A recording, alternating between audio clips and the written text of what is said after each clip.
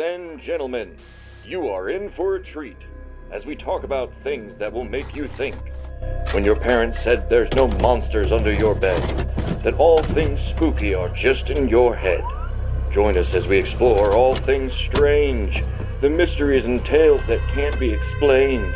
From UFOs, cryptids, ghouls, and goblins, men in black witches, Bigfoot, and dogmen, digging deep to find the truth.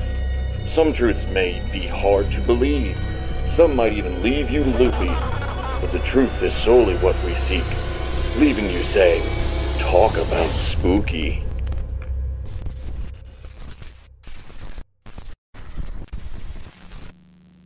Hey everybody, how's it going? I'm your host Akamu. And I'm your host Matt. And thank you for tuning in to episode 2 of Talk About Spooky. Tonight we'll be covering the Blair Witch, the movie, the legend, the lore, the panic and mayhem that struck the earth and stopped everything in its tracks. Yeah, so we're going to discuss everything from how the movie was created, a couple of facts about the movie, a little bit of the urban legend and the lore, and a couple of weird things about the town itself. And then at the end, we will kind of each come up with our conclusion as to what we really think the story was about, whether we think it's true or if it's just another urban legend. Right. But before we get into the show, I would like to thank everybody who has supported us in the short amount of time that we have started this show. I mean, right now we are at 101 people on Facebook that now follow us just within a week span. And our hosting site is Anchor. And we have 100% playthrough for our very first episode. The majority of people listen to us through Anchor and through Spotify. And we even have a following in the Philippines and Ireland, which is super cool. And to be honest with you, I didn't think that was going to happen within the first episode. And it kind of blows my mind how much support we've gotten, so quickly. Yeah, it definitely was quite unexpected, but very appreciated. And I'm going to say this again, if anybody has any stories or anything they want to share, feel free to reach out on our email. Our email is talkaboutspooky@yahoo.com. So it's the show name at yahoo.com. We actually had somebody, like the first day that we had our episode released, we had somebody send in a story of theirs, and I want to share it with you guys. It's pretty long, but it's actually pretty cool. The person who shared it wishes to remain anonymous, so she told me that it was going to be a long message, so bear with me while I try to not butcher this. All right. So what she says is, there's a couple of parts I think they kind of relate to each other. So when I was a teenager, I was dating this guy I used to sleep over in the guest room of his house. One night, I had a dream that I was walking down the stairs and I tripped towards the bottom of the stairs. And I looked to see what I tripped over, and I see this black figure. They didn't really have any features. It looked like a silhouette with very long hair, and it gets up and starts throwing up all over the floor. Holy crap. His parents run over, and they're yelling at me, and then I woke up laying in the bed in the guest room, and I look to my left and I see the black figure from my dream standing next to the bed, looking down at me. I wasn't afraid at first, but then I realized I couldn't move. I got pins and needles all over my body, and the figure started reaching out one hand toward me. As it reached out, it blurred, and it either went behind me or into me, and I suddenly couldn't move again. I ran downstairs, and yeah. So, I had another episode of sleep paralysis about a year later, where I was laying in bed and I heard someone say, "What use are you to us now?" And then all these voices started screaming that question at me. It felt like I was in a tornado with these voices screaming all around me. Then, maybe 2 years after that, I found out that I was pregnant. I moved to West Virginia. It is a 3-story building. The bottom floor used to have a bank. but is now a retail store. The other 2 floors were split up into several apartments. We lived on the top floor. I believe that the space we lived in is used to be a meeting space for the Freemasons. The building was built around 1900, and there's a big Mason symbol painted on one of the windows.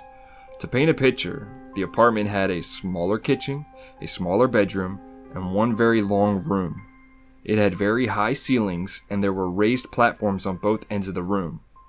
On one platform there was a piano, and on the other platform there was a little alcove with a window and a very short loft above it. The loft was maybe 3 to 4 feet from the ceiling and had a 6 to 12 inch railing that went around it and the ladder on the side. The loft ended in a utility alcove where the furnace was. You could actually get into the utility room from the loft if you climbed down. So when we first moved in, weird things would happen, like doors would open and close and things would fall off the shelves. We joked about it when people would come over and say it was just a house guest. So after we had the baby, things got a little weirder. One night in particular, I woke up and went to the kitchen to get a bottle for the baby, and all of the windows in the kitchen were standing open. The windows opened inward. It was winter, and I'm like, that's weird. I closed the windows and fed the baby and went back to sleep. Then we hear a big bang. We go to the kitchen and the windows were open again. We closed them a second time and they banged open again. We closed the door to the kitchen and put a towel under the door so there wouldn't be a bunch of cold air coming through, and went to bed. I closed the windows in the morning, and that was that. So a few weeks later I woke up with the baby and I'm sitting on the couch feeding him a bottle. I had the lights dimmed, but I've always been weird about the dark, so they weren't like super dimmed. I could still see everything in the room. All of a sudden, I felt like someone was staring down at me. I felt very tense, like the hair on the back of my neck stood on end. Don't ask me why, but I looked up into the loft and I see a black figure staring down at me. Same as before. I couldn't see any features, just a silhouette with very long hair. I kept my eyes on it and tried to convince myself that it was just in my head. Then it raised forward over the little railing to look at me for a very brief moment and slunk back so I could no longer see it. I flipped out. Let me tell you, I started screaming. I thought someone had broken into the apartment. So we moved out shortly after that. So there was another girl that lived in the same building in a different apartment. Her dad was our new landlord, so we hadn't spoken to them about our experiences, but she was pregnant. She woke up in the middle of the night to go to the bathroom and walked by her living room and saw a black figure sitting on her couch. She screamed, woke up, got a boyfriend. She thought that someone had broken into the house, but she had described something that sounded exactly like what I saw. Talk about spooky. It's pretty cool. I have some pictures that were sent of the building. I don't know if I'm going to post those or not, just because the person wished to remain anonymous. So I think I'm just going to leave it at that. But yeah, that's kind of a good. It was a long story, but it's kind of a good description as to yeah. Hopefully, I did it justice. But they put names in there, so that's why it was messing me up. So I was trying not to say the names. I see. Yeah, but that's basically kind of what we mean when we say if you guys have stories that you would want to tell, you know, whether just to have your voice heard or maybe get some answers or whatever. I mean, that's a good example as to what we're kind of giving you guys a platform to share your experiences with and all that stuff. So if you want to send us an email, you can send us an audio file or it can be text and we'll read it just like that at talkaboutspooky@yahoo.com. Or no, it's talkaboutspooky@gmail. Oh, we said Yahoo, didn't we? Well, we did say Yahoo. It is Gmail. I keep thinking Yahoo because that's all of my email accounts. Same. But it's talkaboutspooky@gmail.com. Show name, gmail.com. And you can find our podcast on basically all major podcast streaming.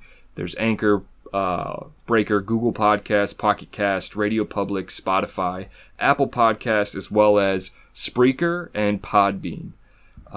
So plenty of choices. But with that being said, we're just going to go ahead and get right into the show. All right. So for those of you who don't know about the Blair Witch movie, or what it's about. It's basically about three students who are filming a documentary at a town called Blair, or a former town called Blair, now called Burkittsville, according to the movie.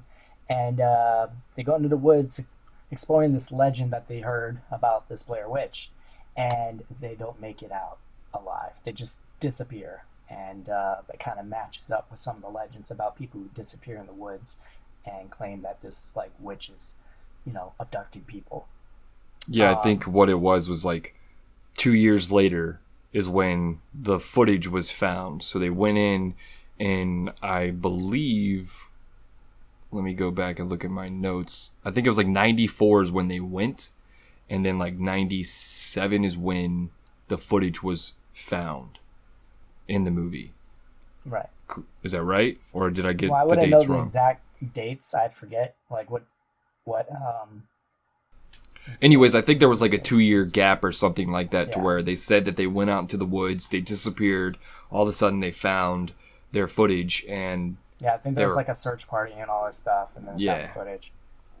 It was all over the internet, all these missing persons posters, and then supposedly they released the footage for everyone to see on, big screens near you. yeah, so the crazy part, spoiler alert, like, not, you know what I mean? Like, if you haven't seen this movie, you should have, but spoiler alert, so. It's But actually yeah. like the birth of found footage movies as well. Yeah, it's the Literally birth of just POV Okay.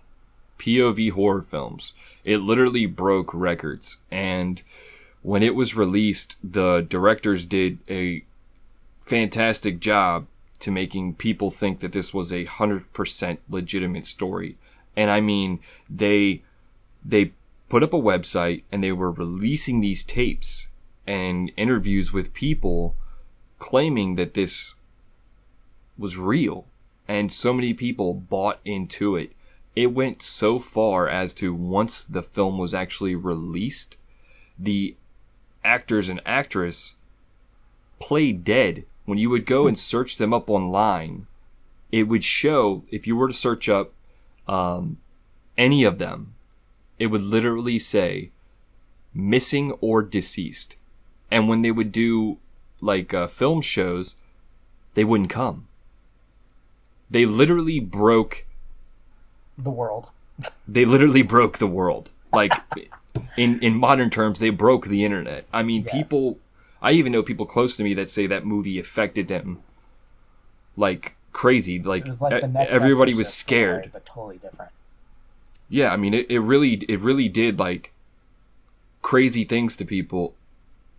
And fun facts, like, what a lot of people don't know is that this movie was made on a budget of $60,000, and it made 1.1 million. They sold it for 1.1 million. It says that it was made for approximately 20,000, and that the film went on to earn over 248 million worldwide. And I think it only took 8 days to film too, which is fun. it did. No film will ever break that record I really don't think so either. for the gross. Honestly, in my own opinion, after this movie released and all these other found footage movies came out, nobody could even come close to topping it. You may even say the horror industry started going down from that point because everybody apparently had such high expectations since this movie. So in comparison, it's all up to each person's opinion. But Yeah, well, the director said that their big influences were films like The Exorcist and stuff like that, and they really wanted to make a movie that was so different. They didn't So want to go realistic. down the whole cliche road, and make just another generic horror film. Like, if this movie was released today, I don't think it would necessarily do as well. But at the same time, if this movie wasn't released when it was, we wouldn't have the movies that we have today. right. Like Paranormal Activity and stuff like that. This movie literally created this whole different like path for horror Genre. films. Yeah. And like I didn't know this until like the other day when I was doing research on it. They actually what they did was they came up with a concept. They found 3 people to play these characters. They actually played themselves. Yeah. I think Same they were names. actually film students. Yeah, they were actually film students.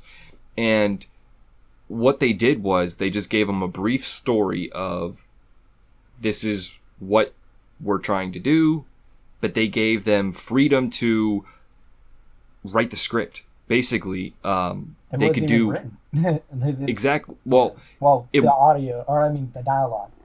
The dialogue was not written. Yeah. They literally gave these people free roam, and what they did was they went to a national park just outside of Burkittsville. I think it was Germantown. Yeah, it was around German south or 20 minutes south. Yeah, and they just went deep into the woods. They did not leave for 8 days. And what they did was, when they were out there, everything was natural. They would tell one of the actors, today I want you to have this kind of mood. And they would tell, like, Heather, right? Hey, we want you to have this kind of mood. So none of them knew what direction the other person was going in, as far as like their demeanor and all that stuff. So everything came very natural on film. And people were in the woods at night scaring the living shit out of these people. Like, they didn't know what they would play. Babies crying. They would throw sticks and rocks at like their tents and just run around the woods. Literally everything you saw was 100% real. I mean, obviously it was fake to an extent. But what they experienced was real. Everything. And it's just so crazy to me to find out that 3 people agreed to do that. I mean, it's crazy and it's mind-blowing how that film was made. Yeah. Very creative, honestly. It really, really is. And I love their approach on this, creative, I guess, curveball when it comes to movie marketing. Like, they didn't go through TV, they went on the internet, just like, you would find information on missing persons and stuff like that. And then, like, these little tidbits of, like, clips and stuff they would find were actually technically teasers for the movie in a way, or interviews, but people didn't know that. That was the thing. Exactly. That's the perfect part. You got to advertise the movie while also not necessarily letting the person know they were advertising a movie. Yeah, they said that they didn't think the movie was gonna go anywhere. They didn't. Yeah. For a long time, it didn't. But a lot of people talk about their experiences going into watching it at the movie theater and it being empty and all this stuff. But literally, it blew up. And they even said that if it wasn't for the website, the film probably wouldn't have done as good as what it did, because obviously at the end of the film, it's said that it wasn't real, but people still were like in denial. They're like, no, this is 100% real, even though we're telling you it's not, and all this stuff. But like Heather Donahue, what I read about her was she couldn't get she did a couple of small things after, but she couldn't get a really big role. Nobody wanted to hire her. And I'm guessing it's because of how deep she went into the film and like how they played dead in real life. Like, literally, it just says scared them too much. It says that the actors were listed as missing or presumed dead on IMDb. Like, so I don't know if that put a bad taste. I don't know why it would, but now she's like a weed grower. Like, yeah, like she's done with filming. I can't honestly think of anything else I've seen from any of them, but yeah. I mean, that could probably, I don't know how IMDb shows it now, if they still show them dead or not, but maybe they updated it. Well, I don't think it does now. It might. I don't know. I don't know. If you're listening, go look. Tell us. Check it out. So let's go ahead and get into the story of the movie. Mm-hmm. Did you want to run with this? Yeah, I covered. It's pretty simple. So yeah, as I said at the beginning, 3 students disappear in the woods, and they're in the middle of filming a documentary, and supposedly, the Witch of the Woods, or the Blair Witch, as she's properly called, is the one kidnapping these people and murdering them. So in the movie, they have this legend of the witch that talks about these disappearances and murders of the residents of a town called Blair, which is now called Burkittsville, according to the movie. Um, and apparently, that legend takes place back in the 18th century, and it was about a woman who was accused of being a witch. Apparently, children said that she would lure them to her house to try to draw blood from them and stuff like that, and um, she was how would you say it? Not necessarily exiled, but like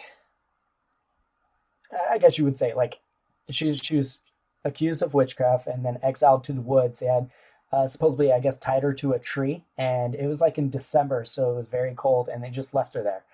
Exile by exposure, I think is how it's called, or execution by exposure, one of those two. Um, but yeah, and they go to check up on her. She's still alive, and all these kids are, throwing rocks at her, and um, basically bullying her and harming her. Just I don't know, because she's a witch. That's what I guess people do to witches. But then they finally, untie her, but then hang her on that tree to actually officially kill her. And supposedly, since then, as the legend goes, there was this massive drought, and um, their kids started like wandering into the woods and just kind of disappearing. And apparently, there's this 10-year-old girl by the name of Eileen Treacle, I believe is how you pronounce her name. She apparently was at a creek called Tappy Creek. I'm not really sure if that's an actual creek or just according to the lore um, in the movie, but supposedly like 11 people. She wandered off to a creek, and somehow 11 people witnessed her get pulled into the creek by like this hand. And it was a shallow creek too, so it's not like somebody could have been under that. But I think that is actually. A witch. I think that's actually a true story. That Yeah? one. I think because that one's like kind of So that's where modern. it gets really muddy because like they use bits and pieces of things, and it's so hard to decipher what was fabricated and what was actually Listen, people. documented. Yeah, It's listen, so people. good. Doing this research, it's so hard to come across something that tells you whether it's fake or real. You can search up these names, and usually it'll tell you like, "Oh, this is fake." But everything that I found on my end is it's not saying yes and it's not saying no. So Yeah, please like do just not like think that we're feeding into this or if we're not, we don't know. We're going to trying come to to be the human conclusion at for the this. end. But from what I found information that is not true, but at the same time I found information that I can't say that it's not true. But I do Right. think that one that you're talking about with the hand coming up and pulling the girl down, she disappeared. No one ever found her, and people witnessed it. I want to say that is a more recent story. It's not. It's not old. It's not a part of like the legend or something. This is something Yeah. that's within our lifetime. I want to say. yeah. Could be Well, wrong. supposedly after she died, that creek started filling up with like like sticks and like some sort of oil or whatever, and basically contaminated the creek. And apparently it remained that way for like, as they say, 13 days. And they dubbed that as one of the they blamed it on the witch, that they exiled, and that's why you don't treat people bad, they come back to haunt you now. But and it did end there. That was the beginning of it all. I'm not sure if you had anything on your side with anybody else, or if you want me to cover it all. Well, one thing I wanted to bring up was I remember this is something I looked at like a while ago. This is way prior to this. I tried to find it again, but I couldn't find it. What I read was that the witch, when she was taken into the woods, she was tied to a tree, and then she had rocks, like heavy rocks, boulders, whatever you want to call it, tied, like each one of her limbs had a boulder or something tied to it to stretch her, to hold her down while she was tied onto this tree. That could be fake. I don't know. But that's kind of like in the second movie, or not the second movie, the third movie. That's where when you see the witch, she's like really stretched. She's like, her legs and her arms are long. Maybe that is where that comes from. I could be wrong though, but that's not uncommon for that to happen to witches. I mean, they did, things to people back then that were today you would think is completely weird. Like, yeah, like just weird things because they didn't understand it. As far as the movie goes, I mean, I think you basically covered everything that's in the first film, because I don't really want to necessarily get into the second and third part because those are clearly spin-offs of the original. Yeah. Well, honestly, I've never seen the second or third movie, and just to kind of throw like, a new thing in here. So, I kind of was aware of the Blair Witch movie and the legend.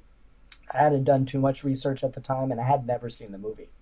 But I was curious, so I did a little bit of research. This was a few years back, but I did a little bit of research and found the things that we're telling you now. And I was like, you know what? I'm an adventurer. I like to seek out legends and paranormal stuff. So I figured I was going to go to the town of Burkittsville, try to find the original filming location, try to find these woods that supposedly are described in all these different stories. They got the woods, they got the house, they got the creek, they got the original site. So, with the descriptions of like who wandered where, how long it took them, to go or to come back, what direction they went, stuff like that, what the terrain looked like, if it was like wooded or if it was, a field. I really looked at the geography. And, when I went there, I went into the woods itself to be like, see for myself if I can come across any sort of evidence, ruins, a foundation, something, because I never watched the movie and I didn't know too much about it. I just knew of it and like the legend, So I went in there completely blind. I knew there was a thing called Coffin Rock. And I was like, okay, what is this? A rock that looks like a coffin? Like, I'm just looking for anything, I'm like, maybe, what does bloodstains look like on a rock after 200 years? Like, that stuff's going to stain, but I'm like, I don't know exactly what I'm looking for, but I'm looking for anything that stands out. And of course, I'll go into that later, but I had a minor experience, I would say. It still confuses me now. One thing I will say, though, is that the town of Burkittsville, don't go there. Yeah. It's a very small town, and the sign... Nice to me, but... the sign was stolen like shortly after the movie. You had a bunch of several times. Yeah, they had a bunch of fan people come down and try to go look for the Blair Witch. I mean, it got so bad that I want to say the production company actually paid for like a metal sign to be put down so nobody could take it. Yeah, permanently mounted one with different colors. So it yeah, and I even heard that they took down their sign because they didn't want people knowing where they were, because it is a very, very small town. Yeah, I've actually, like I said, I've been there, but like driving in, you do see that street sign. It's kind of like the green sign, that all the other, signs you see on the highway look like. But that's I drive by it every Monday and Wednesday. I'm actually gonna drive by it here in a couple days. So I drive by Burkittsville literally every Monday and Wednesday. That's cool. But I've never gone like into town. I just see the sign that says Burkittsville. It's this way. Yeah, but I've gone into town. I've walked around, but I never asked about the Blair Witch because I had a feeling that these were not, those are not those kind of people. Little tiny town of privacy blew up on the internet, and you had tons of people curious about it. I was sure lots of people had been bothering them about it, and I knew that, with my research, that they've constantly been denying the historical facts and the movie, lore and stuff like that. So I wasn't going to bring it up because I figured they're tired of it. So I went there, I looked at like the monuments, the cemetery, the Civil War history stuff, but then I also, kind of went into the woods and was like, you know what, let's see what we find. But I didn't ask anybody anything because I wanted to kind of respect that, Yeah, I know that well, for one, like we just talked about it, they filmed the movie outside of the town itself. They just used the graveyard and the sign and all that, and some of the interviews. And some of the interviews, the people were actually actors or actresses, but some of them were actually locals. You can't really tell which is which, but they really don't. They don't claim to know anything about the Blair Witch. They say it's all fake, it's not real.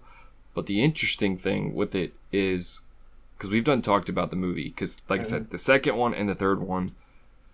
The second one is garbage. The third one, a lot of people say they don't like it. I have it on Blu-ray. I liked it. I have Blair Witch on Xbox. It's very it's the second one stems like way too far off from the original. The third brings it back home, and I think it's definitely a good way to kill it off. You know what I mean?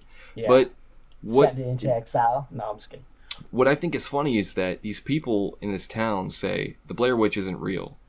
Well, the Blair Witch, Blair, never existed.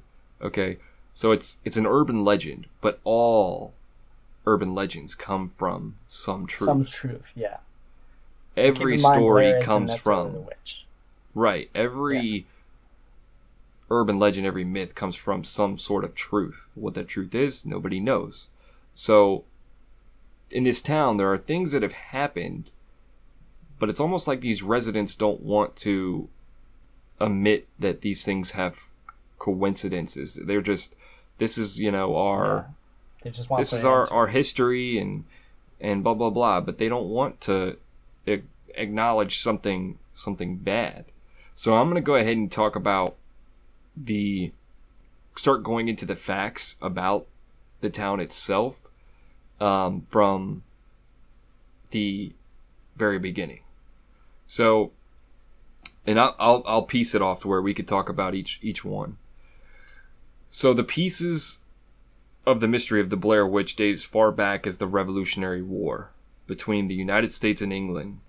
It's supposedly every 40 to 60 years, some mystery resurfaces, some weird things happen. Says that the incidents all take place in and around a place called the Black Hills Forest in Maryland. The Black Hill Forest was actually infamous even prior to the settlement of the Europeans in the 1600s. I think it was feared by the Native Americans, right? It says no native tribal Indians dared to venture into the area. Yeah, I remember that. And then it says in the 1630s, one colonial, Blair of England, asked a local tribesman to help them on an expedition to the area. The natives' response was to attempt sabotage to the expedition, like they're gonna fight it out. That's how legends start. Yeah. Word of mouth. Despite this setback, though, Blair and his men settled a fort there and helped defend Lord Calvert's colony to the east against the hostile Indian tribes. This fort was named after Colonial Blair and became the ill-fated town of Blair, Maryland, in 1634. I don't think it was actually a town. It might have been a town. I really don't know. Like I said, a fort. Now it's a town. It's like, what? Yeah, I don't think it was like an actual establishment, but it says about 150 years later, in 1785, several children in the township of Blair, Maryland, had accused an Irish-born woman named Ellie Kedward of witchcraft. She was convicted and banished to the woods in the middle of winter. Ellie Kedward, I can't find out if she's real or not.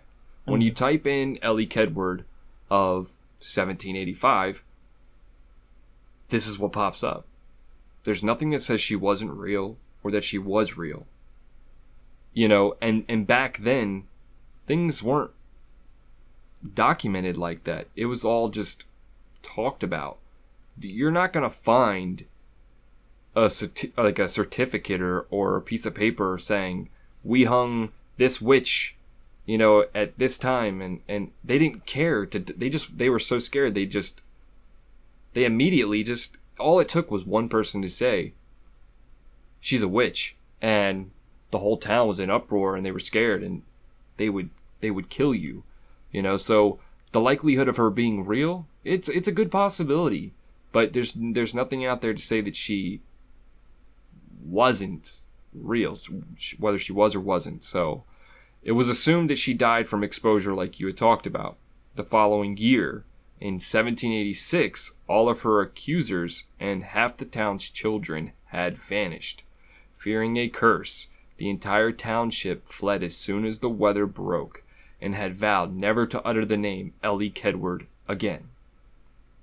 For nearly 40 years, the town of Blair was quite literally a ghost town.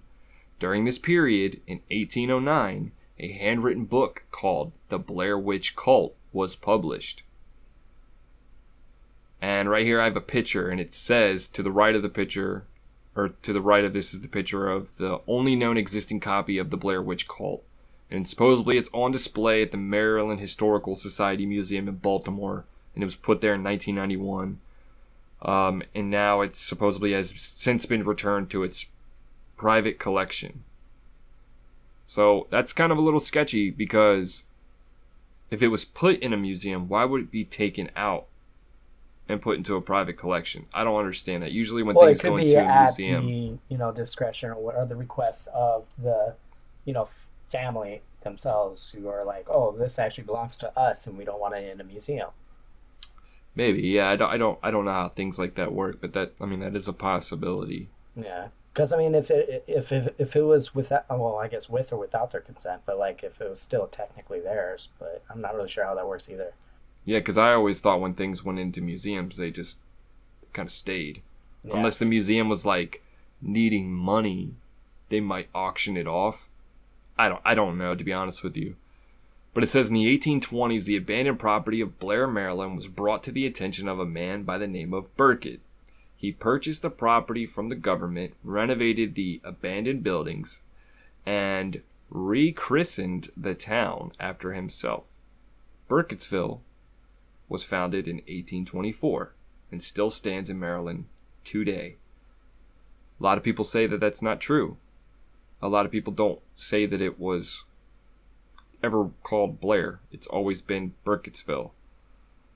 I didn't really look into I don't know if you have anything on your end. I didn't really look into like the battle, anything like Revolutionary War wise. I didn't look really into anything. I remember reading something about the Revolutionary War, and there was a railroad being built, and this was like coming across the discovering of Burkittsville, I believe. Mm-hmm. But it was like this guy, he was on his horse, and he was just kind of galloping around, taking a look at the scenery or whatever, and he came across, the former town of Blair, and was like, I think it was actually before it was built, but like supposedly he saw a good plot of land, and he was like talking to his friend Blair, saying, hey, we should survey this land, and that's when they started bringing like German immigrants and everybody into the town and building from there. And that's supposedly what started off as half the town was like named after this one guy. As I don't know why they named half the town a post office, but whatever the guy's name was, I didn't write it down. But and then the second half was Blair. But once his friend had passed away, he took over the town and he decided just to overall name it Blair. Okay. Or Burkittsville, I could be wrong. Burkittsville, yeah. Yeah, I get them mixed up. They're both B's.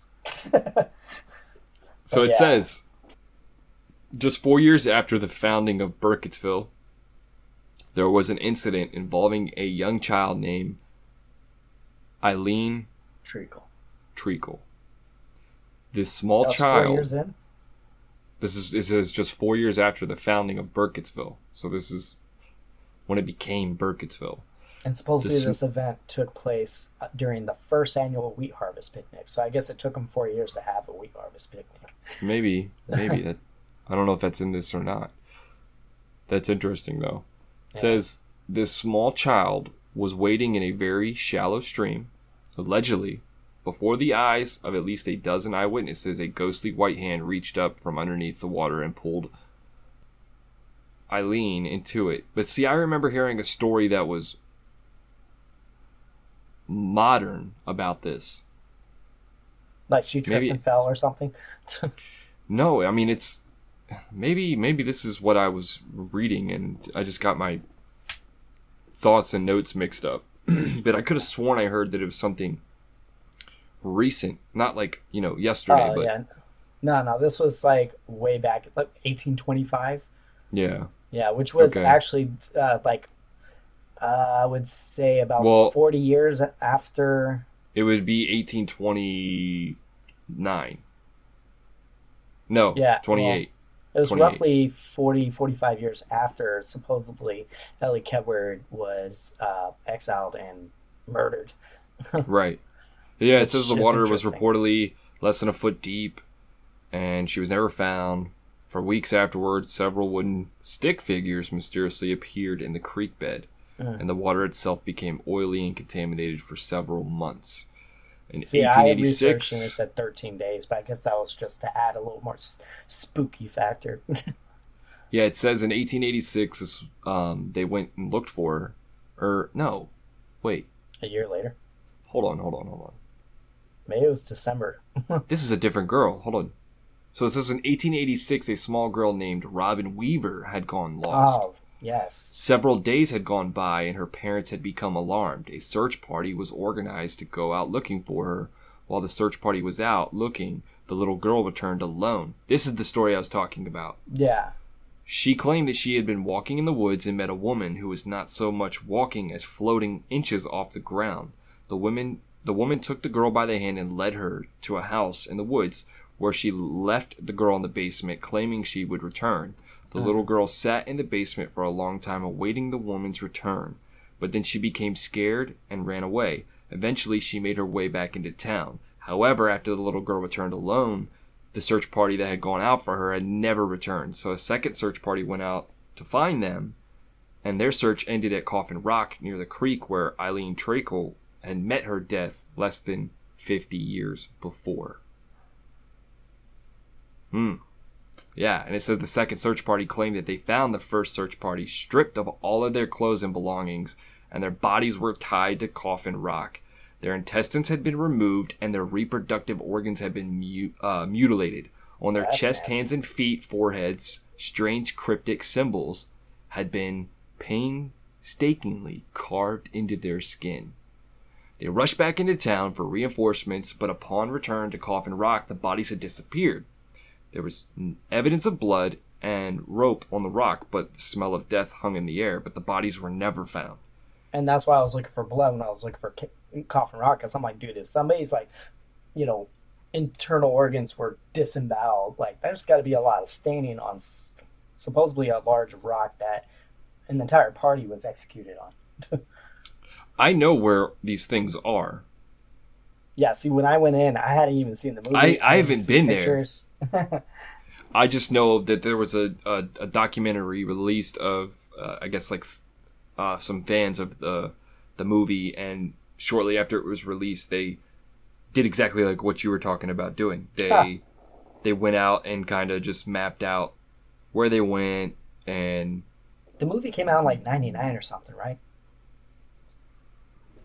this is totally bad. We're doing a freaking show about it. And I don't even know what year it came out. I think it was 98. Could be 99. Oh, come on. Film was Google. released 30th July 1999. Okay. Ha!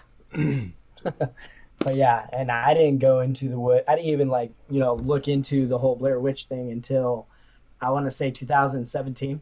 So, I saw the movie I when was it came out. Yeah, I didn't even. I don't know. I was broke or something. I was like 10. I'm not gonna lie. It didn't scare me when I was a kid. It didn't. Don't know why. It scared a lot of other people, but I mean, it It was didn't just like really another. scare me, but I was already like Yeah. in my 20s. But obviously, I was a kid, didn't really have like access to the internet, so I just knew of the movie. I didn't Yeah. see the build up. I didn't know anything about the build up. Yeah, I didn't But, know that until recent. Yeah. So this is where it starts getting closer to now times. So in 1940, let's do the math. In See, 1940, 1940, I believe you're about to talk about Rustin Parr, right? I am, but I'm just trying sorry, to see I if jumped the gun. no, I am. I'm just trying to see if the date is would it be 50 years? 1886? 60 years would be 2000. So 20 more if you're looking at 80 years ago. So Are you talking about from the events Ni- of this little girl? from 1940, what we're getting ready to talk about from the Uh-huh. last time, which was 1886. Right. So that about almost 60 years, like 55, 54 years. Okay, so this is still within the lore. Yeah. This is still within the supposed 50 to 60 years. So in 1940, children began disappearing from the Burkittsville area. The police were stumped, for there were no dependable witnesses or leads. You want to go ahead and talk about Rustin Parr? All right. Well, so I guess I won't jump the gun here, but I'll just talk about, kind of Rustin Parr before everything went south for him. So supposedly, he lived on a mountain near Burkittsville, and he was very much like, Hermit. yeah, I guess a hermit is a good term for that. He didn't really like socialize with people. He just liked this privacy, probably why he lived in the woods, which is where the mountains are, by the way. And I believe this is the woods that are talked about when it comes to kids disappearing. Yeah, So, it says that he lived in the Black Hills Woods. right. So he would only come into town like once or twice a year for like necessities, but other than that, he just liked being by himself with like nature and everything. And I guess after a while, being by yourself, I don't know. I'm just assuming maybe he started like hallucinating or something. But supposedly on one of his walks, he started seeing this like figure that would like kind of stalk him in a way, and it was like this woman you couldn't really make distinctive features out of, but it was just like this woman in a black cloak and like long stringy hair, and she didn't seem like a threat at first, but after a while she kind of started getting a little closer, and eventually he started hearing her speak to him, and trying to remember like I think it was I can't remember where he was. I think he was in his house, but this woman started kind of telling him to do horrible things. I think it was like in his dreams and stuff. Yeah, so yeah. it was in his dreams. She would tell him she wanted him to bring her some kids. Yeah, and I think what triggered it honestly is so it started off with noises. It kept him up at night and really scared him to the point where he couldn't sleep. And I guess he was dubbed an insomniac by that point because of how long he wasn't able to go, for sleep. So he actually started hearing voices at that point, whether it was literal voices or just in his head. Either way, the result's the same. Yeah, it said that he at first heard it in his dreams or whatever, and he said it wasn't that big of a deal. Mm-hmm.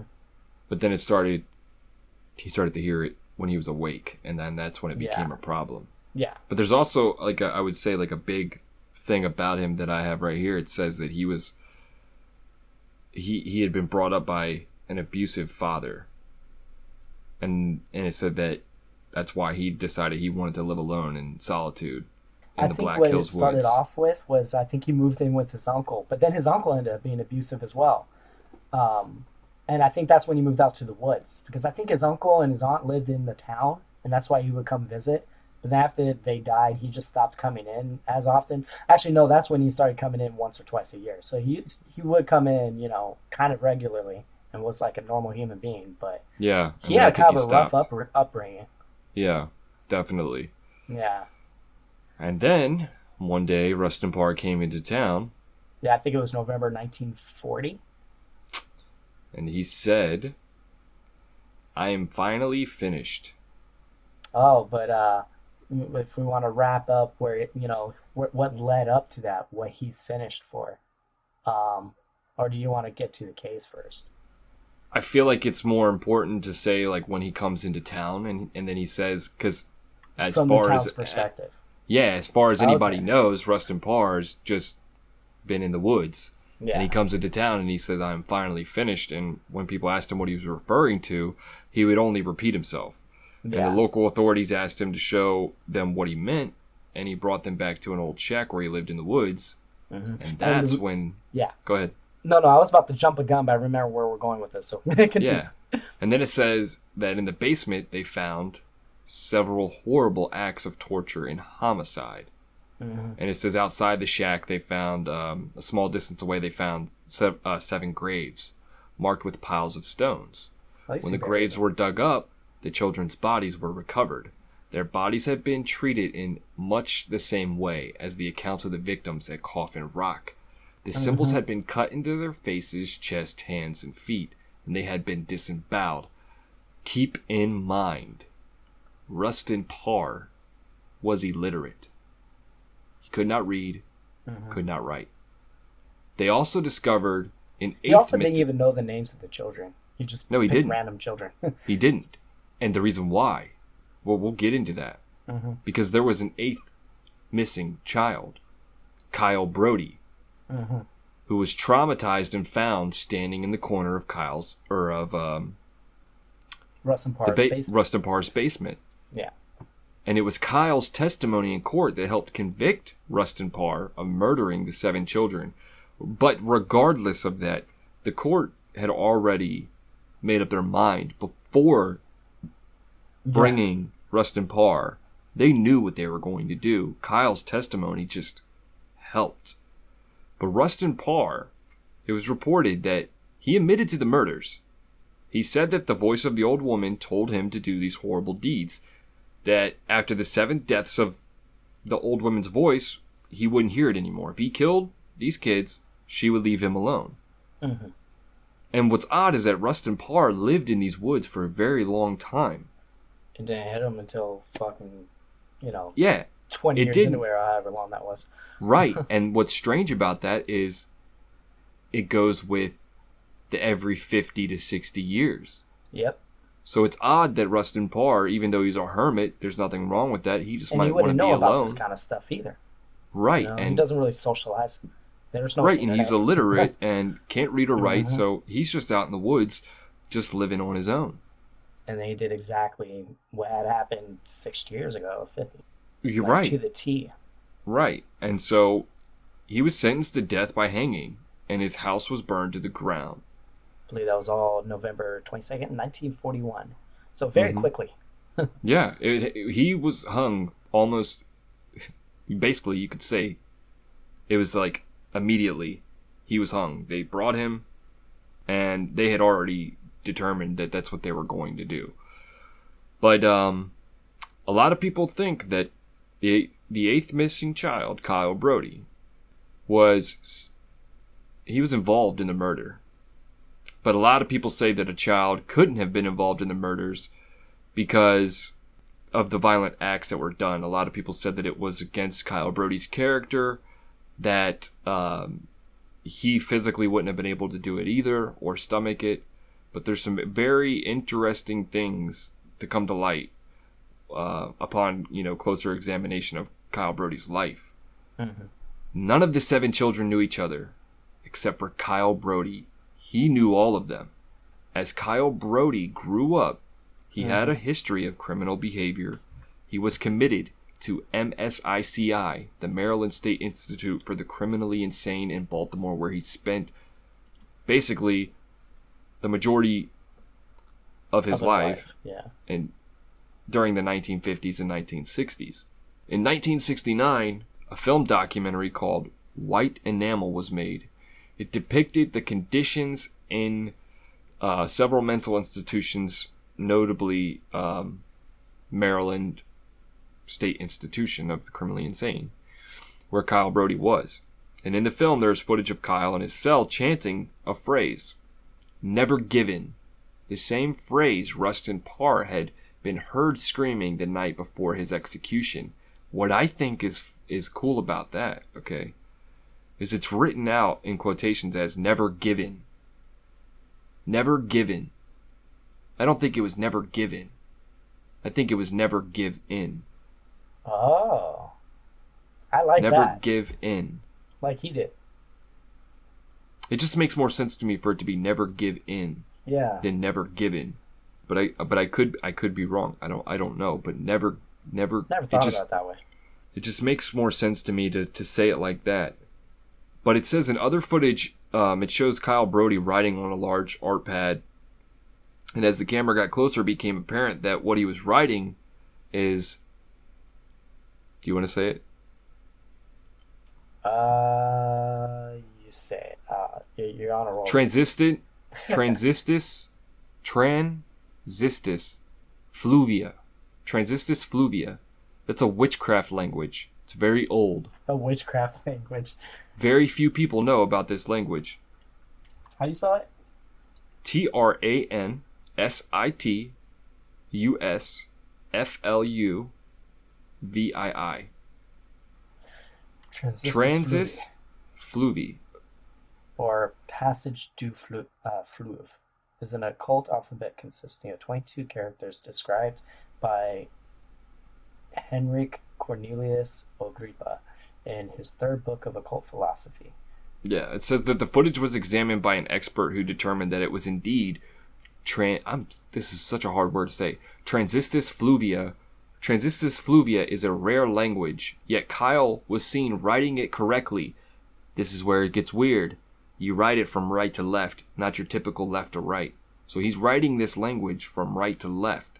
Mm-hmm. Go back to when the bodies were found of these kids.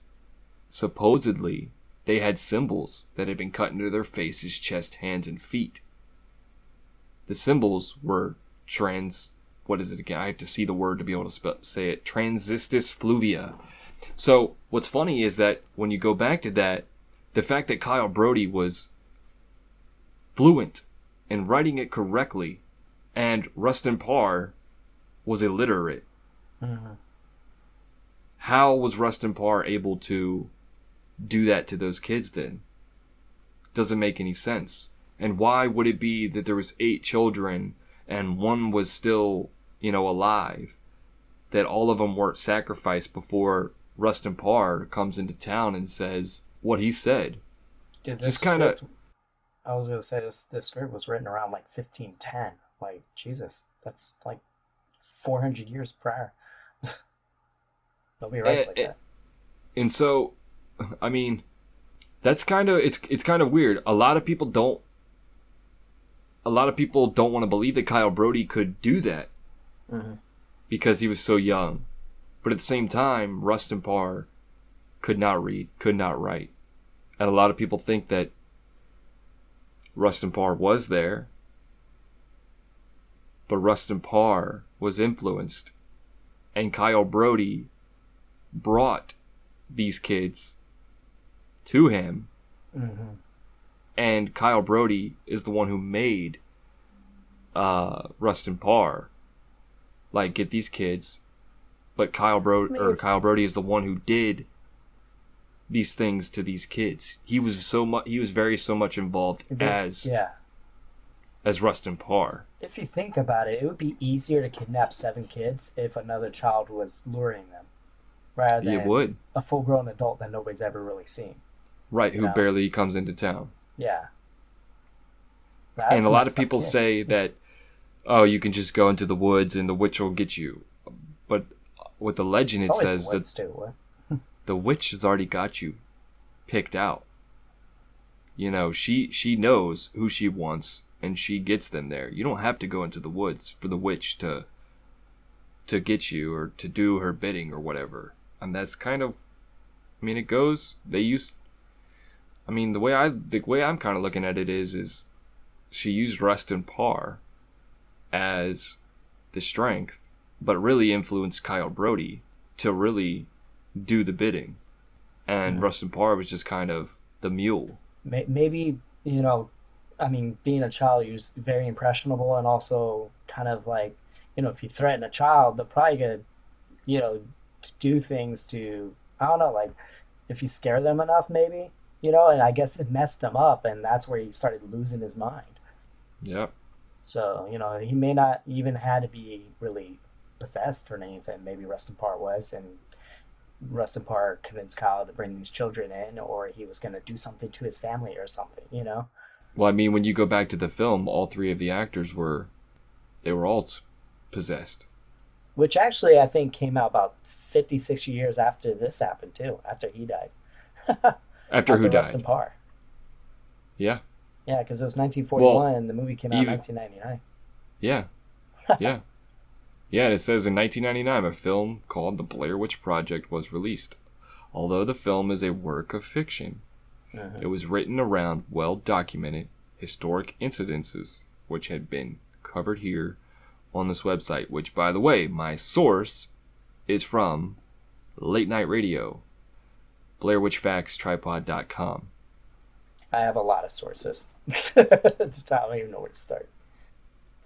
So you have the movie, and then you have The legend.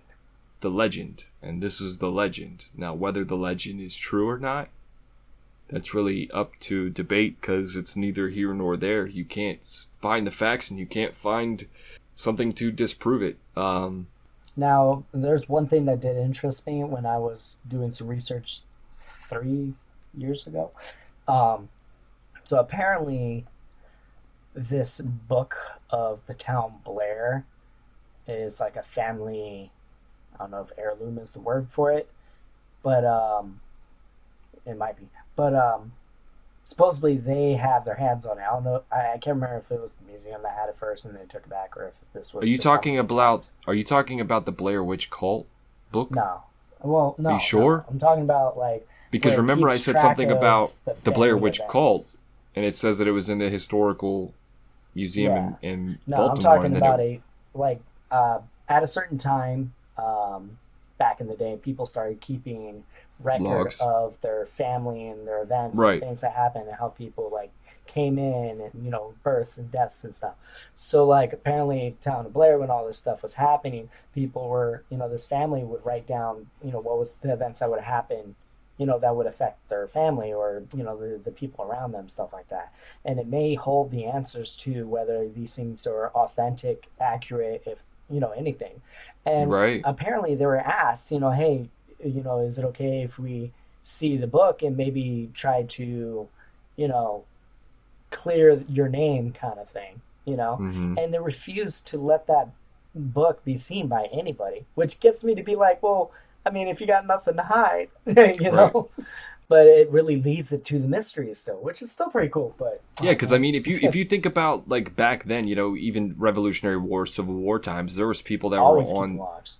There was people on battle who that was strictly their job, was to log everything and give a depiction of what happened, and even the soldiers or people in that area would write down in their diary or journal or whatever, but that's somebody's interpretation, so you don't really know, that's just basically their interpretation.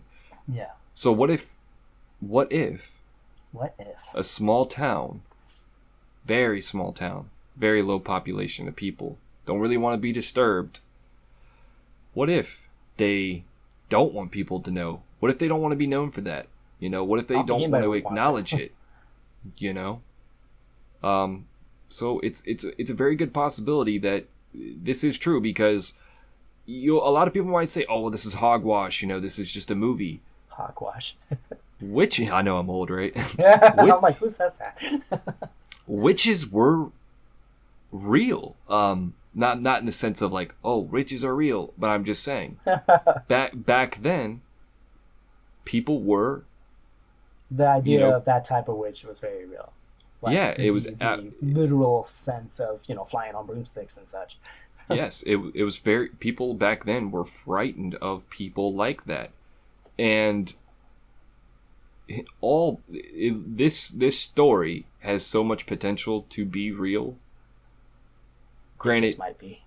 it might be, but it might not be. But who knows? I mean, personally, you've heard me talk about this. I want to go up there. I could take it. I want to go, but I'm also very hesitant because I'm gonna throw a little story in. Mhm. So, my dad, he has water behind his house, right? So we would go out there and we would go fishing, and basically the whole summer. And there's woods behind us. Well, there was. Now there's houses, but there's woods on the other side of this lake, and you could go through the woods. Basically, the way that it's set up is you have the lake here. You've got a field that separates the lake from the woods. So you would go across the field, there's the woods. You'd go through the woods and you would end up at another lake, smaller lake. So didn't really go into the woods that much because there really was no point of going in there. There wasn't anything in there. So one day we decided we're going to go check out the other lake. And like I said, we didn't go over there often because that lake was smaller. So we had the bigger lake. Why go over there? So, and plus it was private property. So we go over there. We cross through the woods. I've done it multiple times, at this point. One day, it's me and two friends. We go to that lake. And when we are on our way back, we get lost. Sorry. There's not that much woods. I mean, it's a straight path. Once you leave this lake, you just go straight and you end up at the other lake. We were going straight. We were 100% going straight. And we got lost. And we just had to keep walking. Thankfully, the woods were not that, big. So we did end up out in the field. But we ended up, when we just kept going, we ended up in an area that we were all like, what the hell? Like, how did we get here? So, I have a similar story. in the movie, it says that they were only like a couple miles off the road, like near their car. So this whole time, this whole 8-day experience that they had, they were right there. But they kept going around in circles. Distance. Yeah, they kept going around in circles. Because that's how easily you can be manipulated in the woods. I mean, I'm not talking about survival experts. I'm not talking about Les Stroud. I'm talking about your average, Joe Blow going into the woods. You think you can track yourself. You think you can, remember. You can't. Go in the woods. Go in the middle of the woods and do a 360 and just keep spinning around, then open your eyes and then tell me which way you go. One thing that could possibly maybe influence confusion like that is odd EMF fields, like in the middle of the woods. But you're familiar with these woods, so it'd be kind of weird to have random EMF fields like kind of throwing you off. I mean, it's just straight. Just go straight. That's all we had to do. And we ended up we kept getting into the woods even thicker and thicker and thicker. To really paint the picture, where we went in at and went to the other lake and we come back through, we went back through like the same area that we came into. Uh-huh. We ended up about, I'd say, half of a mile to the right when we ended up coming out. I'm telling you, like, it kind of scared me because I'm like, at that moment there, I was kind of like, I don't know if I should just go exploring in like random woods because this was small and right here at my house, and how, Yeah. So I want to go up there, but man, at the same time, I'm just not necessarily so scared of the legend as I am of getting lost. Yeah. Because I would want to do it. I should do it during the day, but I would want to do it at night. Yeah, I normally try to do things during the day and then I do them at night. But kind of get a better footing.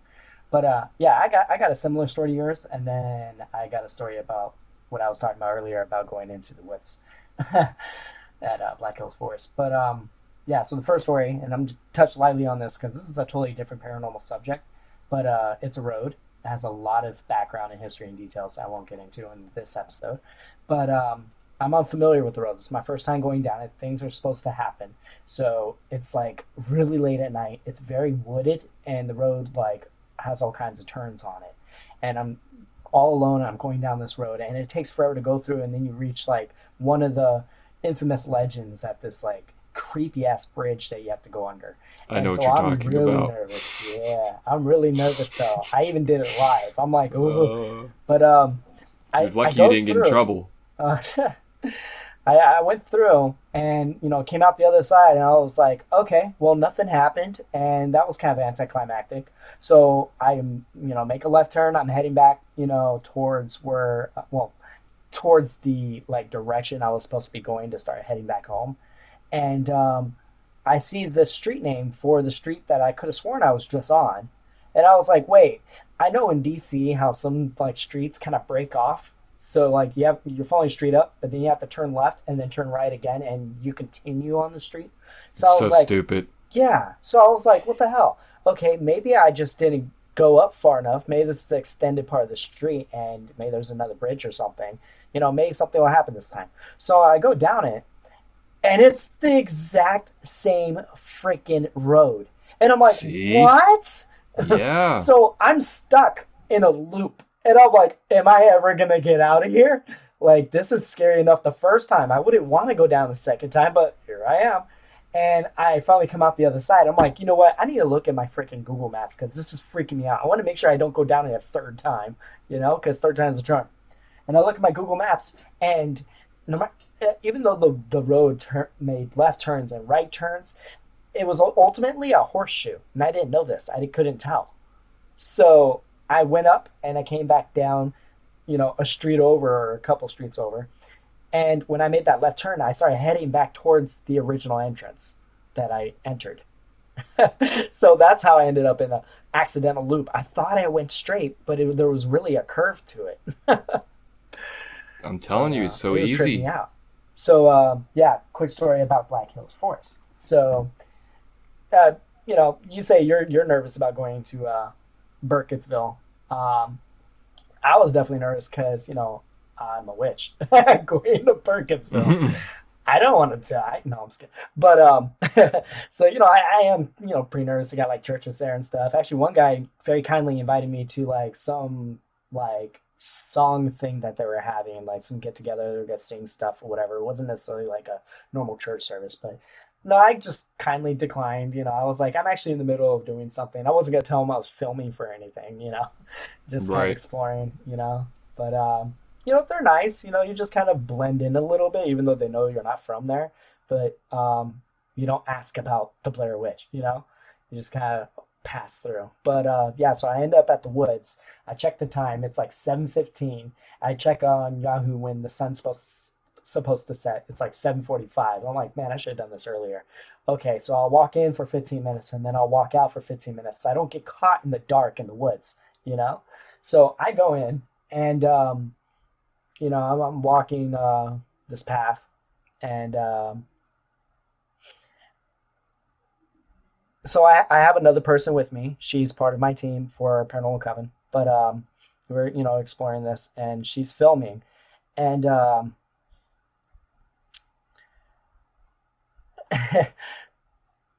off to the left, I don't know what I'm looking for. Remember, so off to the left, into the trees, I see kind of like a plateau, and against the plateau where the light is kind of setting, like it comes into kind of from the side.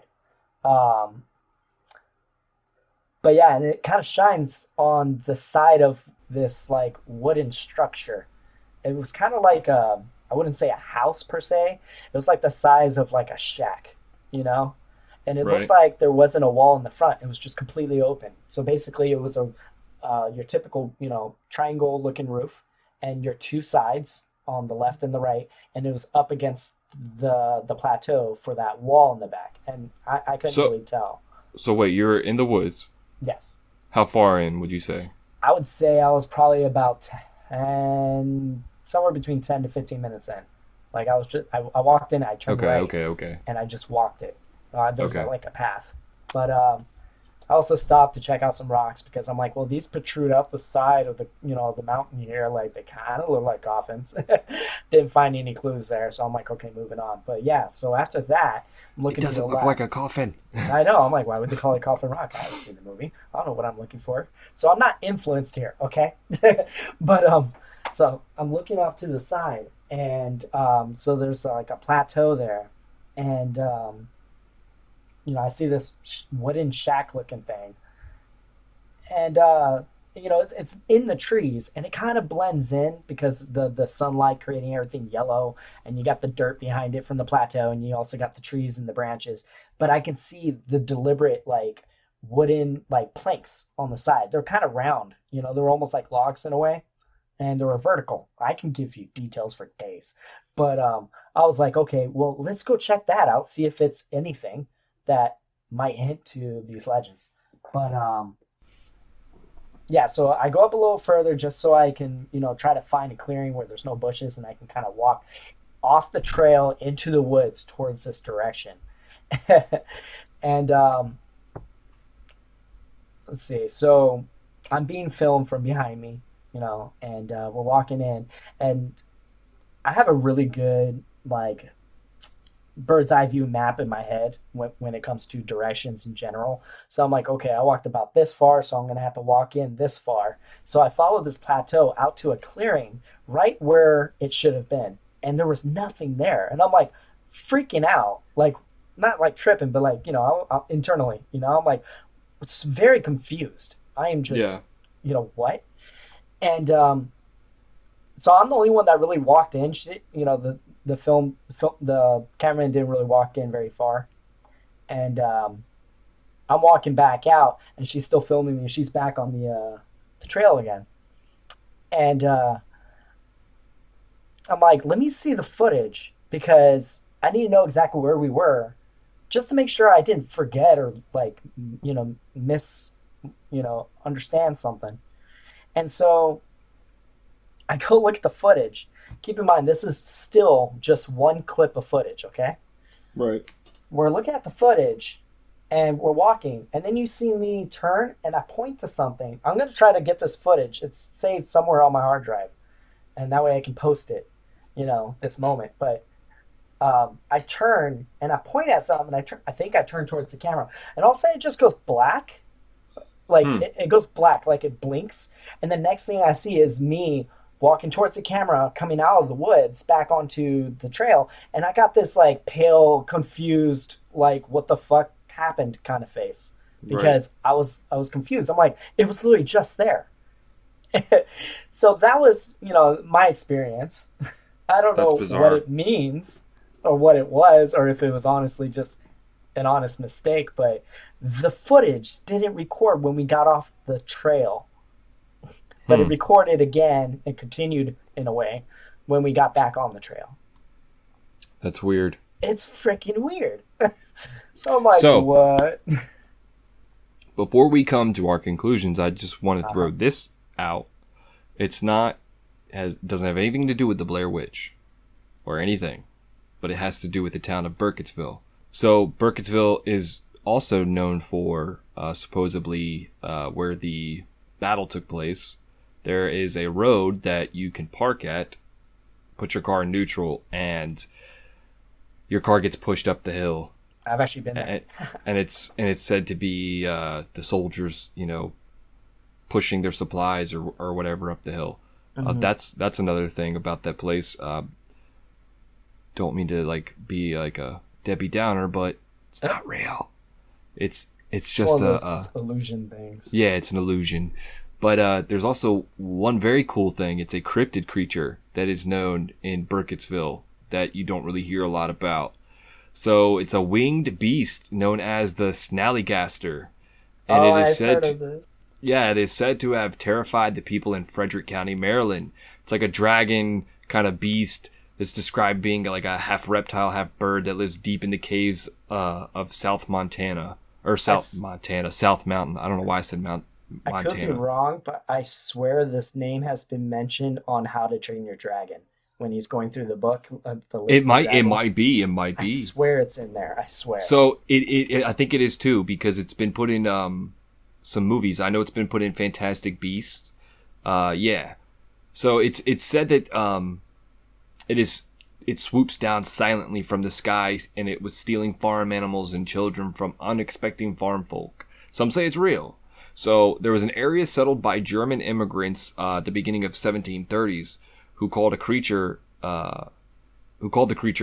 Snally Geist. I'm not even going to try to say that in German. Schnaller. I'm not even going to do just that. say it really like very angry. No, I'm not even going to. Just that sound. So what it stands for is quick spirit in German. The earliest folklore mixes the half bird features with like a nightmarish feature of a demon or a ghoul. But like I said, other people depict it as half reptile, half bird with like a metal like beak. If you look up pictures of this thing, I'll post it on the Facebook page. But it's weird looking.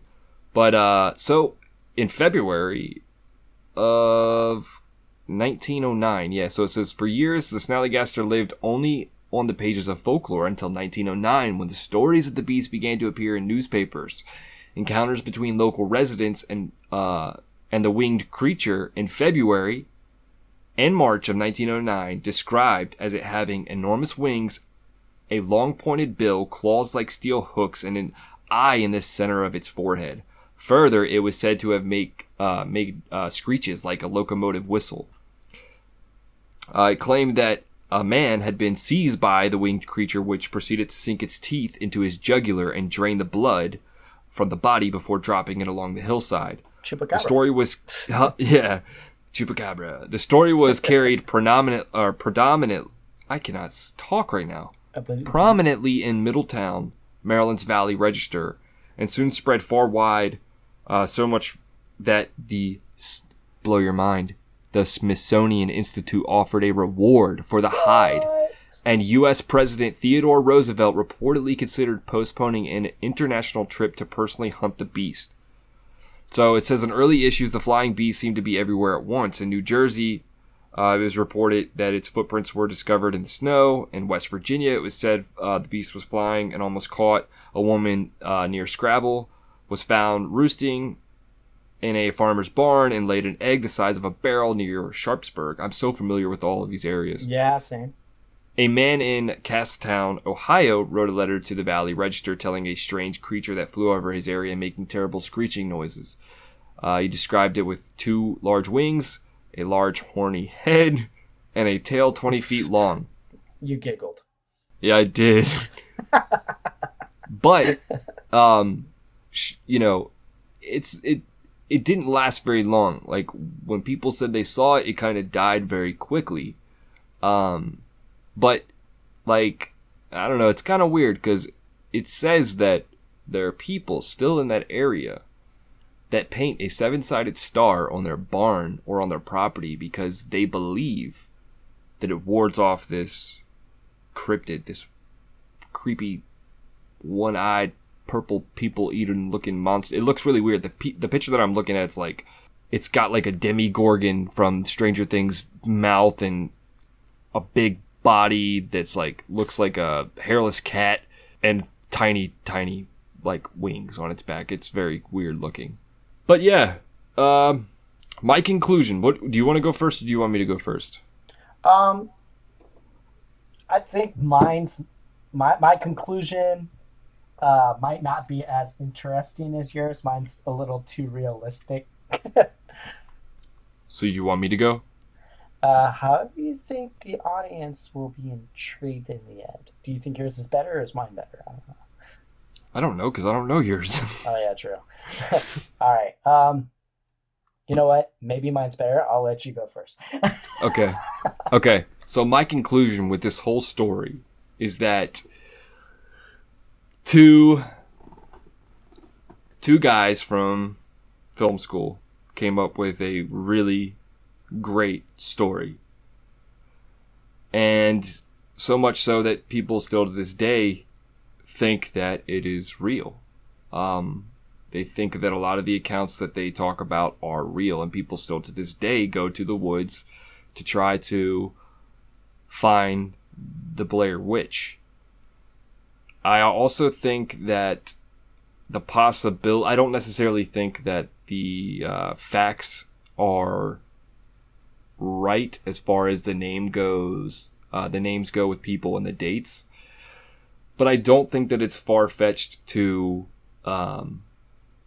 believe that, some weird things happened in this small town. And it's not unlikely that it is witch-related and could potentially be cursed.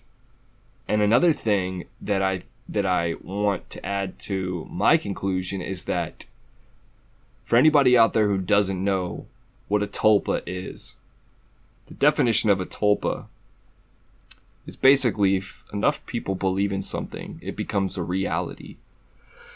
So for example, Slender Man, which was a creepypasta creation from a college student, caused 2 girls to attempt to murder their friend in the name of Slender Man. And people have reported seeing this entity, Slender Man. But it was just a story. It was made up not too long ago.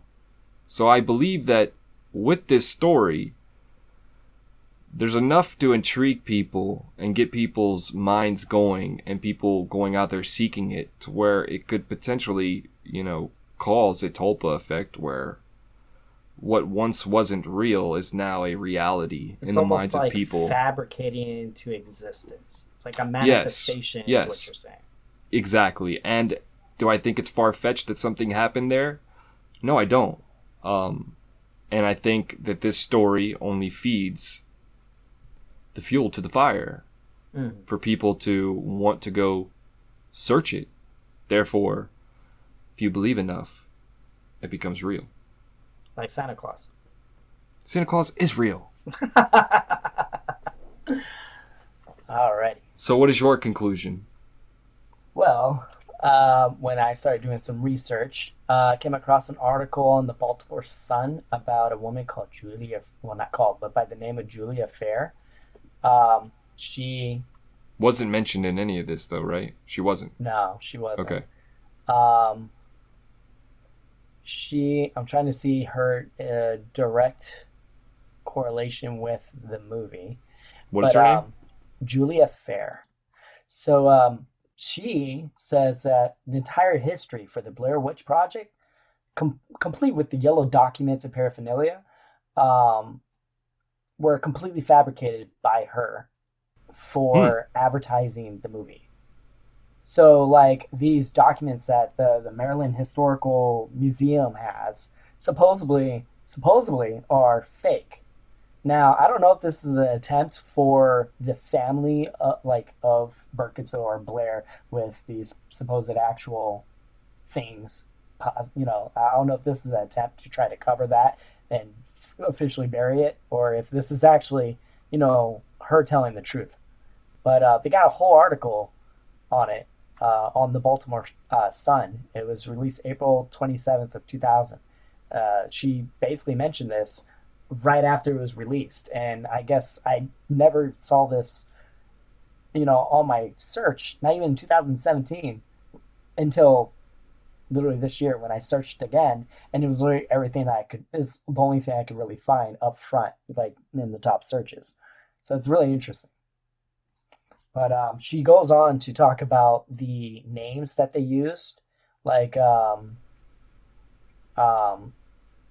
Ellie Kedward and Rustin Parr. Apparently they were in, what's the word I'm looking for?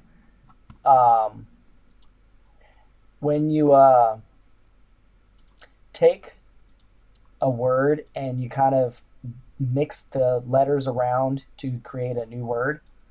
So apparently Kelly Edward was inspired by the name Edward Kelly. So you moved the K over. And apparently Edward Kelly was an English Renaissance occultist and self-declared spirit medium. He apparently, bragged about the ability of being able to summon spirits and angels, and claimed to possess like a secret transmuting of base metals into gold. Basically, the entire, goal of the entire point of alchemy.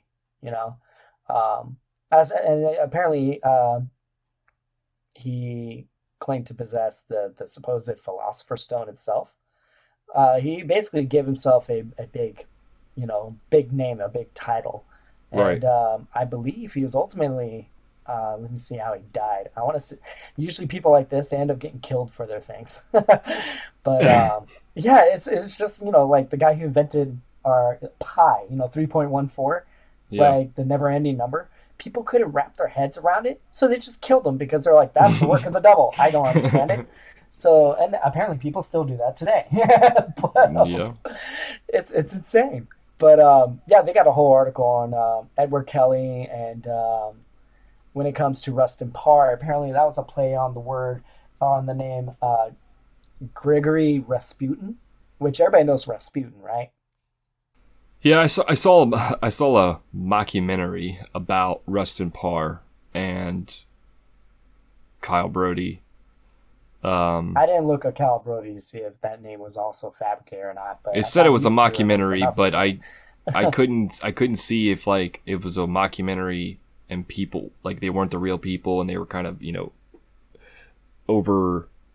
overacting or, you know, making up certain things. I don't know if they were actually real people. It's so hard. I mean, do it for yourself, people. Go look and see if it's real. You can't find anything that tells you it's not. So it's hard to say that it is or it isn't. You know, so you just gotta kind of take it with a grain of salt, you know. But remember, at the end of the day, all urban legends come from some truth. All of them. So you think it's totally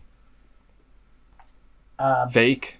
Well, if I take this woman's word, then it kind of sums it all up. But Yeah.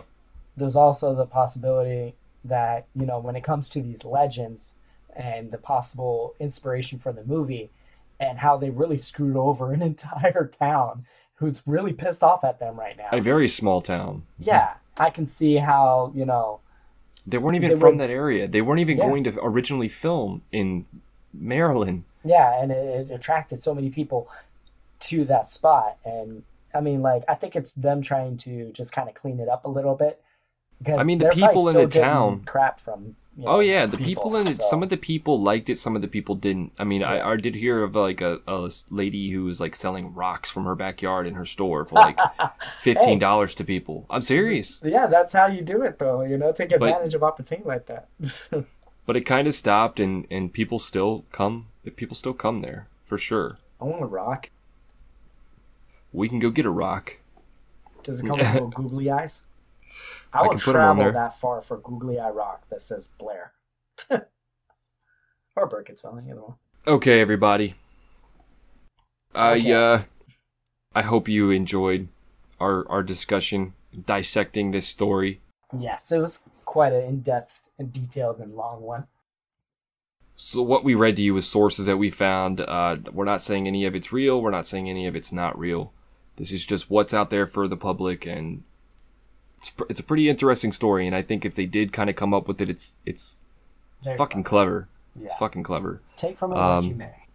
Yeah. So, yeah, if you guys liked it, please, it would help us out a lot. Leave us a review on whichever platform you use. We will, if you give us a 5-star review, we'll shout you out.